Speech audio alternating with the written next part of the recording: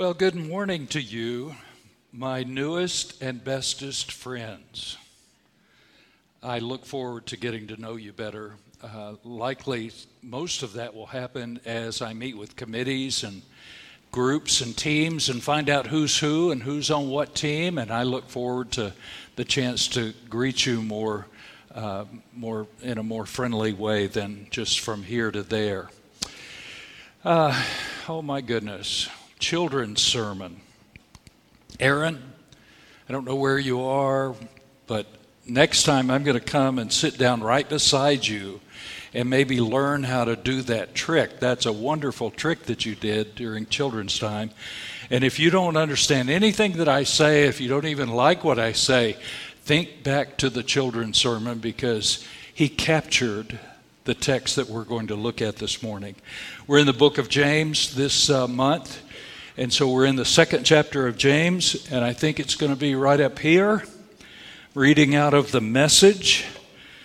My dear friends, don't let public opinion influence how you live out our glorious Christ-originated faith. If a man, see here he goes and he tells a story. If a man enters your church wearing an expensive suit, and a street person wearing rags comes in right after him, and you say to the man in the suit, "Sit right here, sir. This is the best seat in the house," and you usher him in and show him all kinds of hospitality. And maybe you ignore the street person. Maybe you even say it out loud. "Better sit here in the back row. You can come in, but why don't you stay, kind of out of sight, low profile?" If you do that, haven't you segregated God's children and proved that you're judges who can't be trusted? Listen, dear friends, isn't it clear by now that God operates quite differently? He chose the world's down and out as the kingdom's first citizens with full rights and privileges. The kingdom is promised to anyone who loves God. And here you are abusing these same citizens. Isn't it the high and mighty who exploit you, who use the courts to rob you blind? Aren't they the ones who scorn the new name Christian and maybe actually abuse the name used in your baptisms? You do well when you complete the royal rule of the Scriptures. Love others as you love yourself. But if you play up to these so-called important people, you go against the rule and stand convicted by it. You can't pick and choose in these things, especially in keeping one or two things in God's law and ignoring others. Oh my goodness, the pragmatic side of James.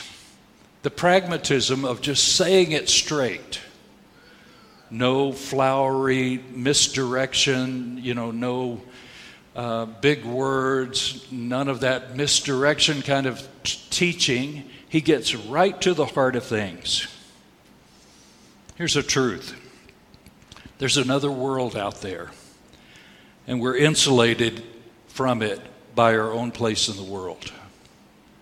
There's another world out there, and we are insulated from it by our own place in the world. We're protected by our jobs, our education, our financial advantage, our family heritage perhaps, and we're even protected from the other world by the provincial traditions of our faith. Imagine the irony of that. It's a world of privilege and complicity. Our world shields us from the other world, and all these things keep us in place and at the same time keep the other world in its place. I could stop right there because that's really an unwrapping of the Scripture itself, but I want to tell a story. Like James told a story, I want to tell a story. Evangelical Christianity, the rather loose collection of very conservative believers, picked on one of its own stars in 1985. So this story has been around for a while. When a 4-person tribunal was appointed to question Tony Campolo on matters of theology. I understand Tony has been here a couple of times. Is that right? How many of you heard Tony Campolo when he was here? He is a feisty person. It was a heresy trial, though. And it came about as the result of a group of evangelical free pastors in Illinois who convinced Campus Crusade for Christ to cancel his appearance at their summer program, the Youth Congress 85. Put very simply, Campolo had stirred the bottom of the pot, we might say. And he stirred up their ire, their anger, a few weeks earlier by simply telling a story. Campolo's a great storyteller, isn't he? If you've heard him, you know that he's a master at it. He's a fabulous storyteller.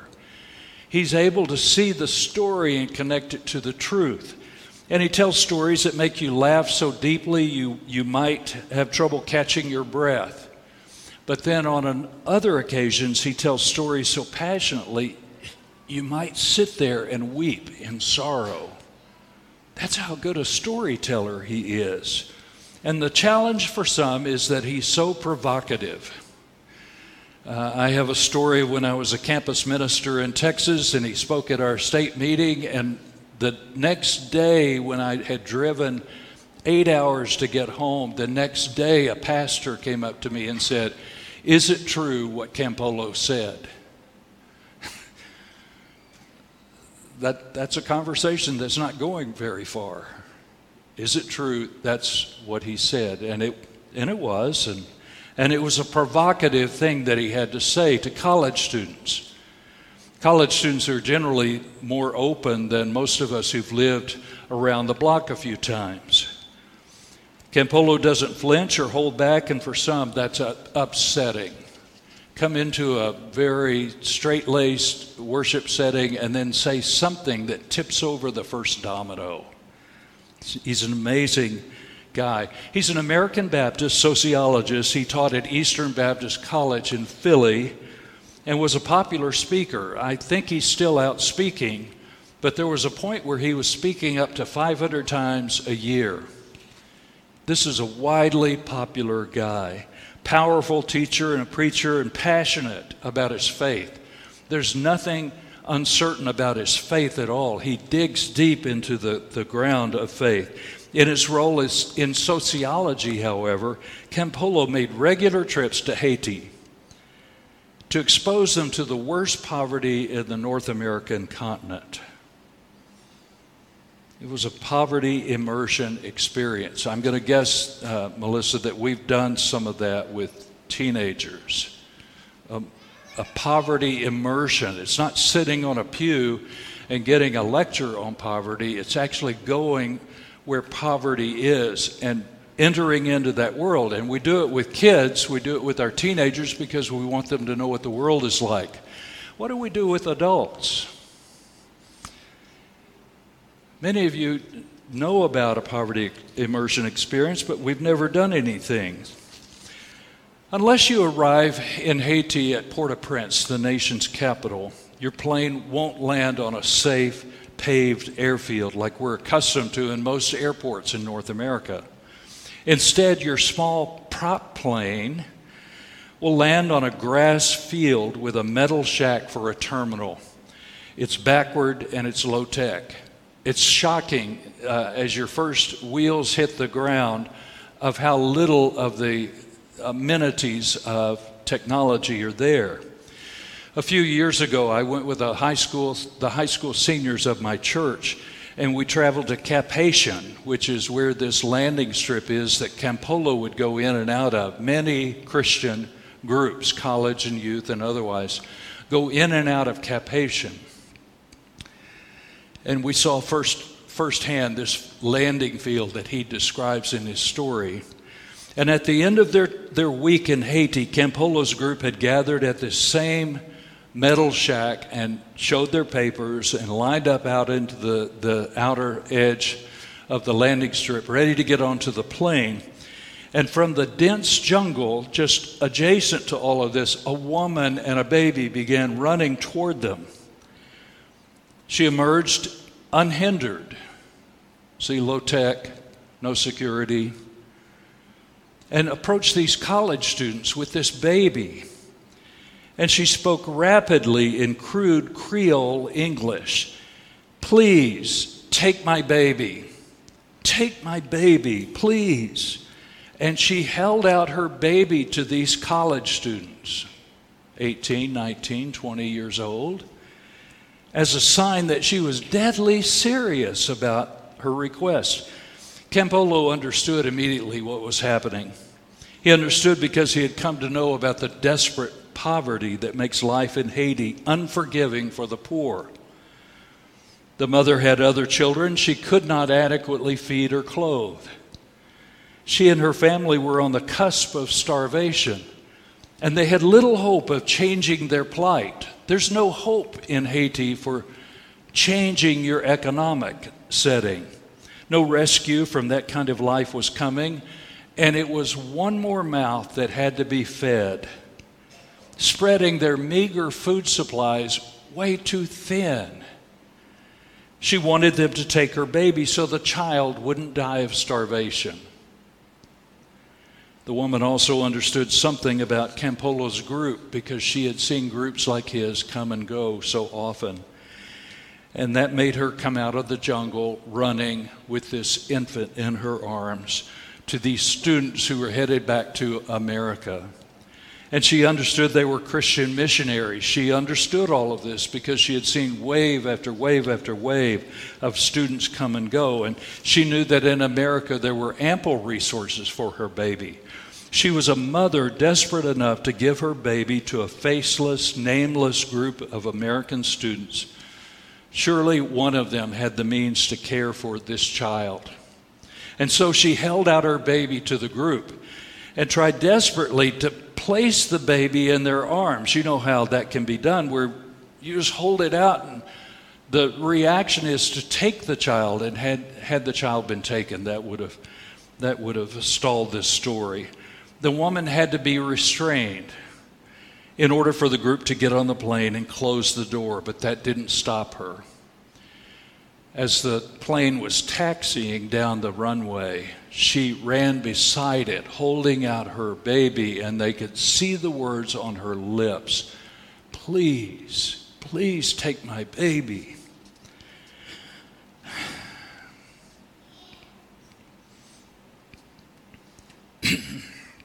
Campolo said what made that experience transformative for him was that he recognized he wasn't looking into the face of the mother or the baby, either one. And it didn't matter to him. He felt like he was looking into the face of Jesus. He said it mattered not to him whether she was Christian or whether she was a worshiper of the primitive animistic religions of the island. When I was staying there for a week at night, we had the windows open because we had no air conditioning, and I could hear the drumbeat of the animistic religions that were up in the hills. It didn't matter to Campolo about any of that, though. All he could see was the face of someone loved by God. And he recalled the haunting words of Jesus. The words of Scripture came forward. "When you have done it to the least of these, you have done it unto me." Matthew 25. Jesus said that to his followers as a way for them to think about what it means when we look eyeball to other creatures like us. For Campolo, he looked into the desperate eyes of the mother offering up her child, and he was looking into the face of Christ, who images himself in the face of every human being. This is the part that was difficult for the conservative Christians who brought him forward for heresy. It's a theology called Imago Dei. In Latin, the image of God. This is a teaching out of Scripture that all of us bear the Imago Dei. Whether you're a Christian or a Jew or a Muslim or none of the above. Everybody in Hebrew and Christian thinking speak about this Imago Dei. And so to look into the face of one other person is to look into the face of Christ. When we read these words from James, we realize that our problem is a problem of recognition. We're caught looking at the world through the lens of race or class or economics or education or social standing of one kind or another. That's the lens we look at other people through. It's our own lens. The truth of God calls out to us to simply see one another as God sees us. That's all there is to it.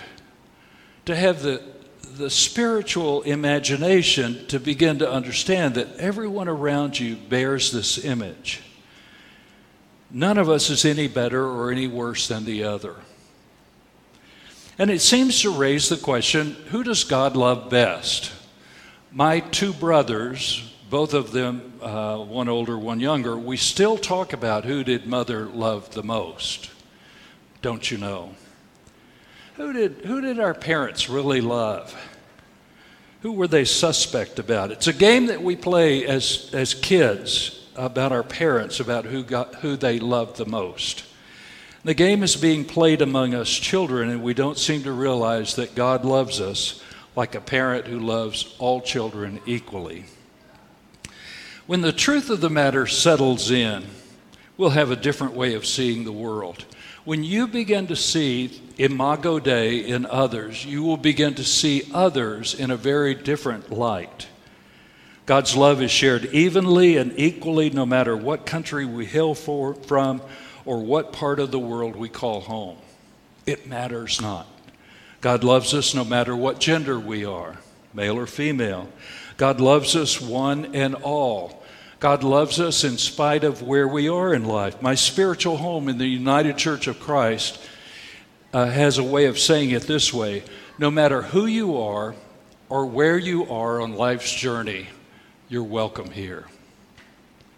That was compelling good news to me when I first heard it. If it can't be true in the church, where will it be? Where will we experience this kind of open-handed, open-armed welcome that God offers to all persons? I have haunting memories of the first church that I pastored in San Antonio, Texas, and we began to have a conversation with a Hispanic Baptist church with whom we had really significant comparisons together. We lived together in generally the same community. We began to explore what would it be like for our two congregations, mine which was primarily Anglo, and theirs which was primarily Hispanic but in both languages. What would it be like if we thought about merger? They had lived in a historic neighborhood. They had trouble with the community about making any changes in their building, and they were landlocked. We, on the other hand, we were a little freer than that. We had a huge building. And we thought about what would it be like if we could come together and have a multicultural congregation. I would stay and the other senior pastor would stay. We would co-pastor together. I would preach in the English service on really kind of every other week, and he would preach in the Hispanic service. And we were imagining something that was very brave. And I remember when we were having the long conversations, you can imagine what the long conversations were like in this primarily elderly church that had the resource of real estate and space, and then to begin to think about coming together and changing all of that and merging together. And I remember the elderly deacon, he was in his 90s, and he stood up and voiced this question: I understand we're all going to share eternity in heaven, but do we have to start now? A rare moment of truth-telling in the congregation that is a haunting memory for me. Folks, heaven would be filled with strangers if we don't open our eyes to how wide the net is that God is casting in the world. When your time to elevate comes along and you wonder, where did all these folks come from? It may be the rudest shock of eternity. It will ultimately be a community of God's children from all over the globe, everywhere, every time zone, every language, every people group, every appearance. And we'll all be gathered around the grace and love of God offered to us in Christ. It will be a family so big we have to admit it. It has one of everything. That's kind of my joke about the church anyway. We got one of everything. Some that's more true than others. It will be a family where no child is thought differently than any of the rest because we all know we're God's favorite. Maybe it would ease the burden of eternity if here and now we would see the world as God sees it and begin to practice equality between us. Maybe we would begin to see the world differently if we had an experience such as Campolo had that caused him to shatter all the false ideas of preference that we carry around in our heads and in our hearts. Maybe it would do us well to seek to live that way right here and right now while we have the time. Pray with me, please. God of grace and glory, thank you for the imagery of the face of Christ, the face of God on all of us. Little, big, old, young, no matter what race.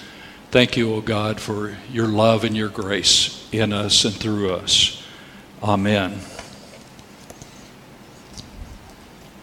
As you go from this place today, go knowing that you're created in the image of God, who loves you and cares for you and reaches out to you in the good grace of Christ.